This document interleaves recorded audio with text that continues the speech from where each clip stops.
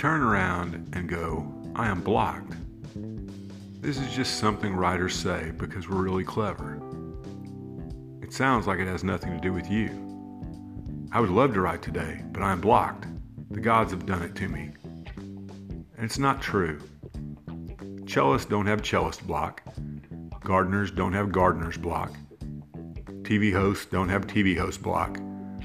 But writers have claimed all the blocks, and we think it's a real thing. Neil Gaiman.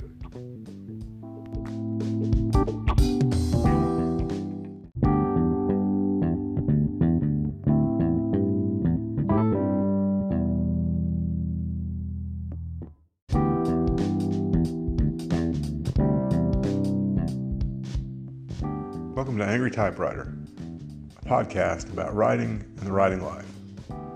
I'm Paul, and today's episode is about one of the greatest myths ever perpetrated on writers or by writers, the dreaded writer's block. Now, some of you writers listening are already protesting. Of course writer's block exists. I've got it right now. You probably dismissed the quote from Neil Gaiman at the beginning, right out of hand. Like Neil Gaiman doesn't know what he's talking about. Whatever. But I understand the reaction. The idea of writer's block is so ingrained just in our culture that anytime a writer's not writing, he or she is automatically considered to be blocked. Hell, most of us learn about writer's block before we ever put a word on the page. And that's just not good. Because at its bottom line, writer's block is nothing more than an excuse for us to not write. And as every writer knows, the last thing we need is one more excuse to not write. Now, most books, articles, and even podcasts about this subject will go into what writer's block is and how you can fix it, and, different suggestions and tips to get out of that slump. Well, I'm going to do things a little backwards. The first thing I'm going to do is tell you how to break out of your supposed writer's block. And then I'm going to talk about what it is that we think is blocking us. Stick with me. It'll all make sense in the end. I really have only one tip for you to break your writer's block, because there is only one thing that will. You need to write. You need to write every day. You need to write every day whether you want to or not. You need to write every day, even if what you're putting on the page is complete crap. Because even the best writers put complete crap on the page every single day. The only way to get unblocked, in quotes, is to write. Even if I'm unable to convince you that writer's block doesn't exist, keep writing. Hell, write about your writer's block. As Charles Bukowski said, writing about writer's block is better than not writing at all. Try switching genres. Switch from fiction to nonfiction. Write short stories. Write poetry, no matter how bad it is, but write something. Writing is the one and only way to get out of a block, a slump, whatever you want to call it. So just do it. Now, there is some encouragement here as well. It's not all angry here at Angry Typewriter. Neil Gaiman offers an alternative word to blocked that isn't really an excuse, but a fact. He says he doesn't get blocked, but he sometimes gets stuck. When we come back, we're going to look at a few things that can cause us to get stuck when we're writing and how to get out of them. We'll be right back.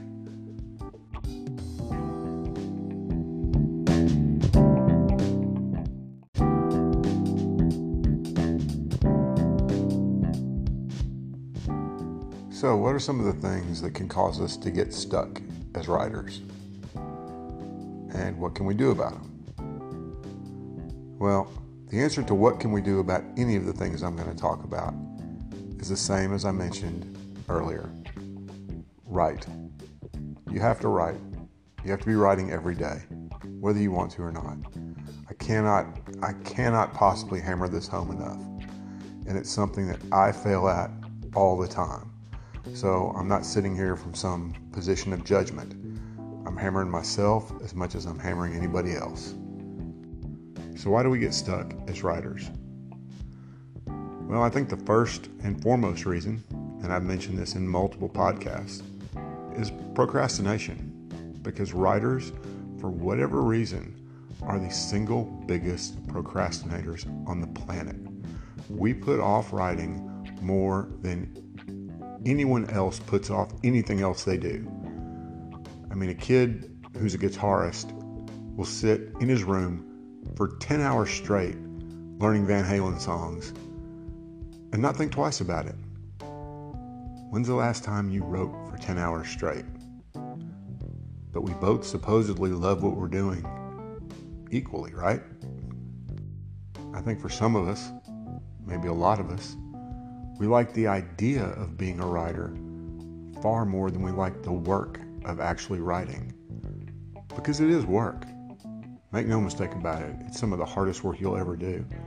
Completing a 75,000 word novel, man, that is harder than running a marathon. It's harder than running 2 marathons.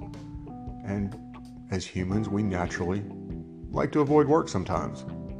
As writers, we like to avoid it a lot. And if you're a procrastinating writer, you have one of the greatest excuses in the world built in. Oh, I'm not writing because I'm blocked. Well, I think we've established that that's just a bunch of crap. So stop procrastinating, get off your ass, pick up that pen, and get after it. Now, once we get past the near mythic ability of writers to find ways to not write, we run into some actual things that can really get us stuck. For me, and I think for most, if you think about it, there are 2 key things that will bog us down as writers. The first is getting fully committed to an idea in our head that really just isn't a good story. Maybe we heard an anecdote or saw a news article and thought, that will make an amazing book. But when you sit down to actually write it, well, it's more of a postcard than a book. It was an anecdote for a reason. But we're so stubborn, we're so committed, we're so jealously guarding our ideas, almost like our children, because they are like our children, that we'll try to push through and make something out of nothing. Now, there are literary geniuses that have the ability to make something out of nothing. But most of us can't flesh out a 50,000 word story that's really only worth about 500 words. Maybe you could make it into flash fiction. Maybe that's exactly what you should do. But sometimes you just have to let it go. Along the same lines of a misguided idea. I don't want to call it a bad idea because for writers, there's no such thing as a bad idea. Just ideas that didn't work on the page. But just as an example, say you watched the entire Game of Thrones series. And like most people who did, I didn't, and I didn't read the books, were disappointed with the finale. Well, first let me say that the common consensus is that the finale was bad and the last season was bad because the writers aren't any good and weren't any good once they ran out of George R.R. Martin's material. So take heart, writers. There's always hope for good writers out there. Anyway, I digress. Say you love the series and you think you can write the next great fantasy series. Well, wonderful. Maybe you can. But let me ask you, have you been reading fantasy your whole life? Or was Game of Thrones and maybe the Lord of the Rings movie your only exposure to the fantasy genre? Because if it was, you may someday be able to write a good fantasy novel, but it's going to take you a long, long time. Good fantasy writers have been reading fantasy since they were children, and they know how to build not just complex characters and complex plots, but entire new worlds that make sense through an entire book. If you haven't been reading fantasy your whole life, it's going to be hard for you, and it's going to look thin. I mentioned both of these examples because what will often happen to a writer is that they get married to an idea that won't go very far, and rather than discarding it and moving on to the next one, they hold tight to it and work on it and fiddle with it and tinker for years and years, and it becomes their proverbial great American novel in progress, and they're stuck. Now, they may tell people they're blocked, but basically they hit a wall because they ran out of story. Now, if you don't care about ever finishing a story, well, then that's not a problem, but then you're also not really a writer. I have notebooks full of ideas, half-finished stories, half-finished novels that will probably never go anywhere. But at least I let them go and moved on to something else. If you don't let them go, you're not blocked, but you are stuck. And believe me, it can be hard to admit that screenplay about the life of Sylvia Beach may never actually get made because you'll never finish it. But if you're going to be a writer, you have to be self-aware enough and self-critical enough to recognize it and move on to the next thing. The second thing, and one that I think is far more common, that will get writers stuck and make them believe that they're blocked, isn't being married to one idea. It's having far too many at once. If you're a writer, it's only natural that you pull ideas from everywhere. Snippets of conversation, something you saw on television, something you read. And what can happen is you can start having multiple works in progress going at the same time, which in and of itself isn't a bad thing, but it can become not a block, because we don't like the word block, but it can get you stuck on any one thing because you're trying to do too many things at once. And ultimately, what you're doing is you're using each idea as an excuse to not finish one of them. I mean, I myself currently have 3 different works in progress for the same novel series, my Last Word series. I think all of them are completely viable, but I'm working on all 3 of them at once. And I'm making a little bit of progress, but there's a problem with it. It's kind of like the problem of having a whole lot of doors in front of you and having to choose one of them. Because once you've chosen that one, you closed off all the other options. And nobody wants to close off options. So I'll work on a chapter of one book, but when it reaches a difficult point, and I'm not necessarily sure which way to go, rather than squeezing my brain, as Zafon says in The Angel's Game, and pushing through it, I set it to the side and go to one of the other ones. That's not a recipe for ever finishing anything. What you then have is a whole lot of works in progress, but nothing complete. When you get stuck in this way, what you have to tell yourself is that you're going to finish one, no matter what it takes, because the others, if they're good enough to actually become something, will still be there when you go back to them. It's hard to do, because it's easy to quit when the writing gets tough. Don't do it. There's something else you shouldn't do, and this is where the angry part of Angry Typewriter is going to rear its ugly head again. if you're a writer, there is a huge temptation to get sucked into social media where you talk about writing and don't actually write. I do it myself. I am on Twitter way more than I should be. But I try to not be on Twitter until after I have written for the day. I don't always succeed, but that's a goal you need to set for yourself, because nothing will get you stuck quicker than social media of any kind, whether it's Facebook, Twitter, YouTube even. Just, you need to guard that time where you write and not do anything else before that, because in that particular case, you're not stuck. You're just putting it off. You're lazy. You're easily distracted. You're a writer, basically. We're worse than Cocker Spaniels. But I bring it up partly because I see a whole lot of writers who are on social media, no matter what time of the day I may get on.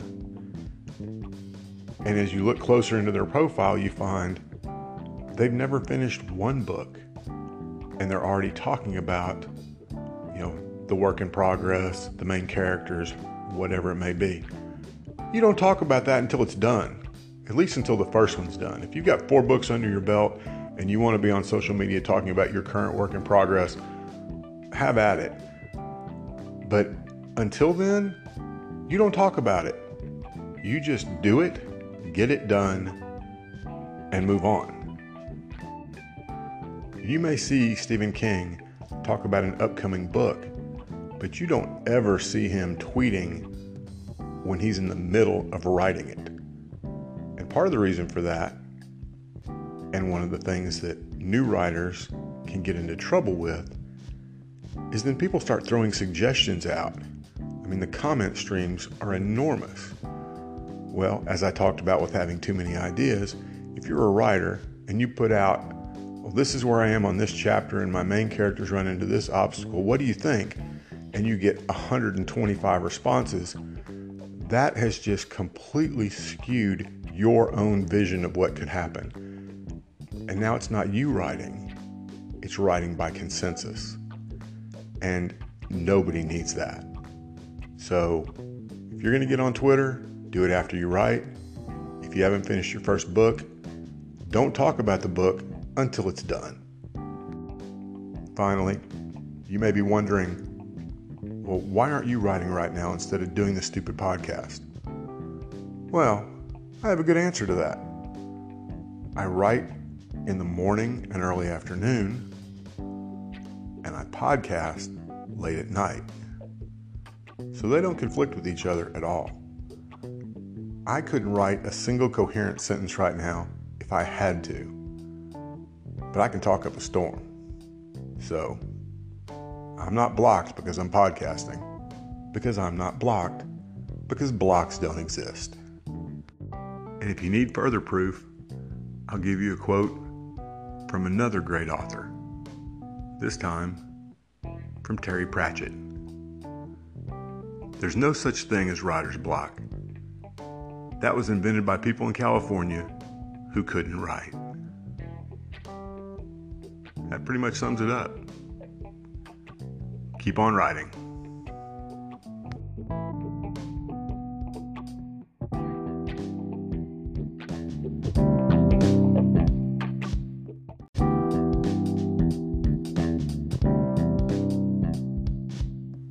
Thanks for listening to today's episode of Angry Typewriter.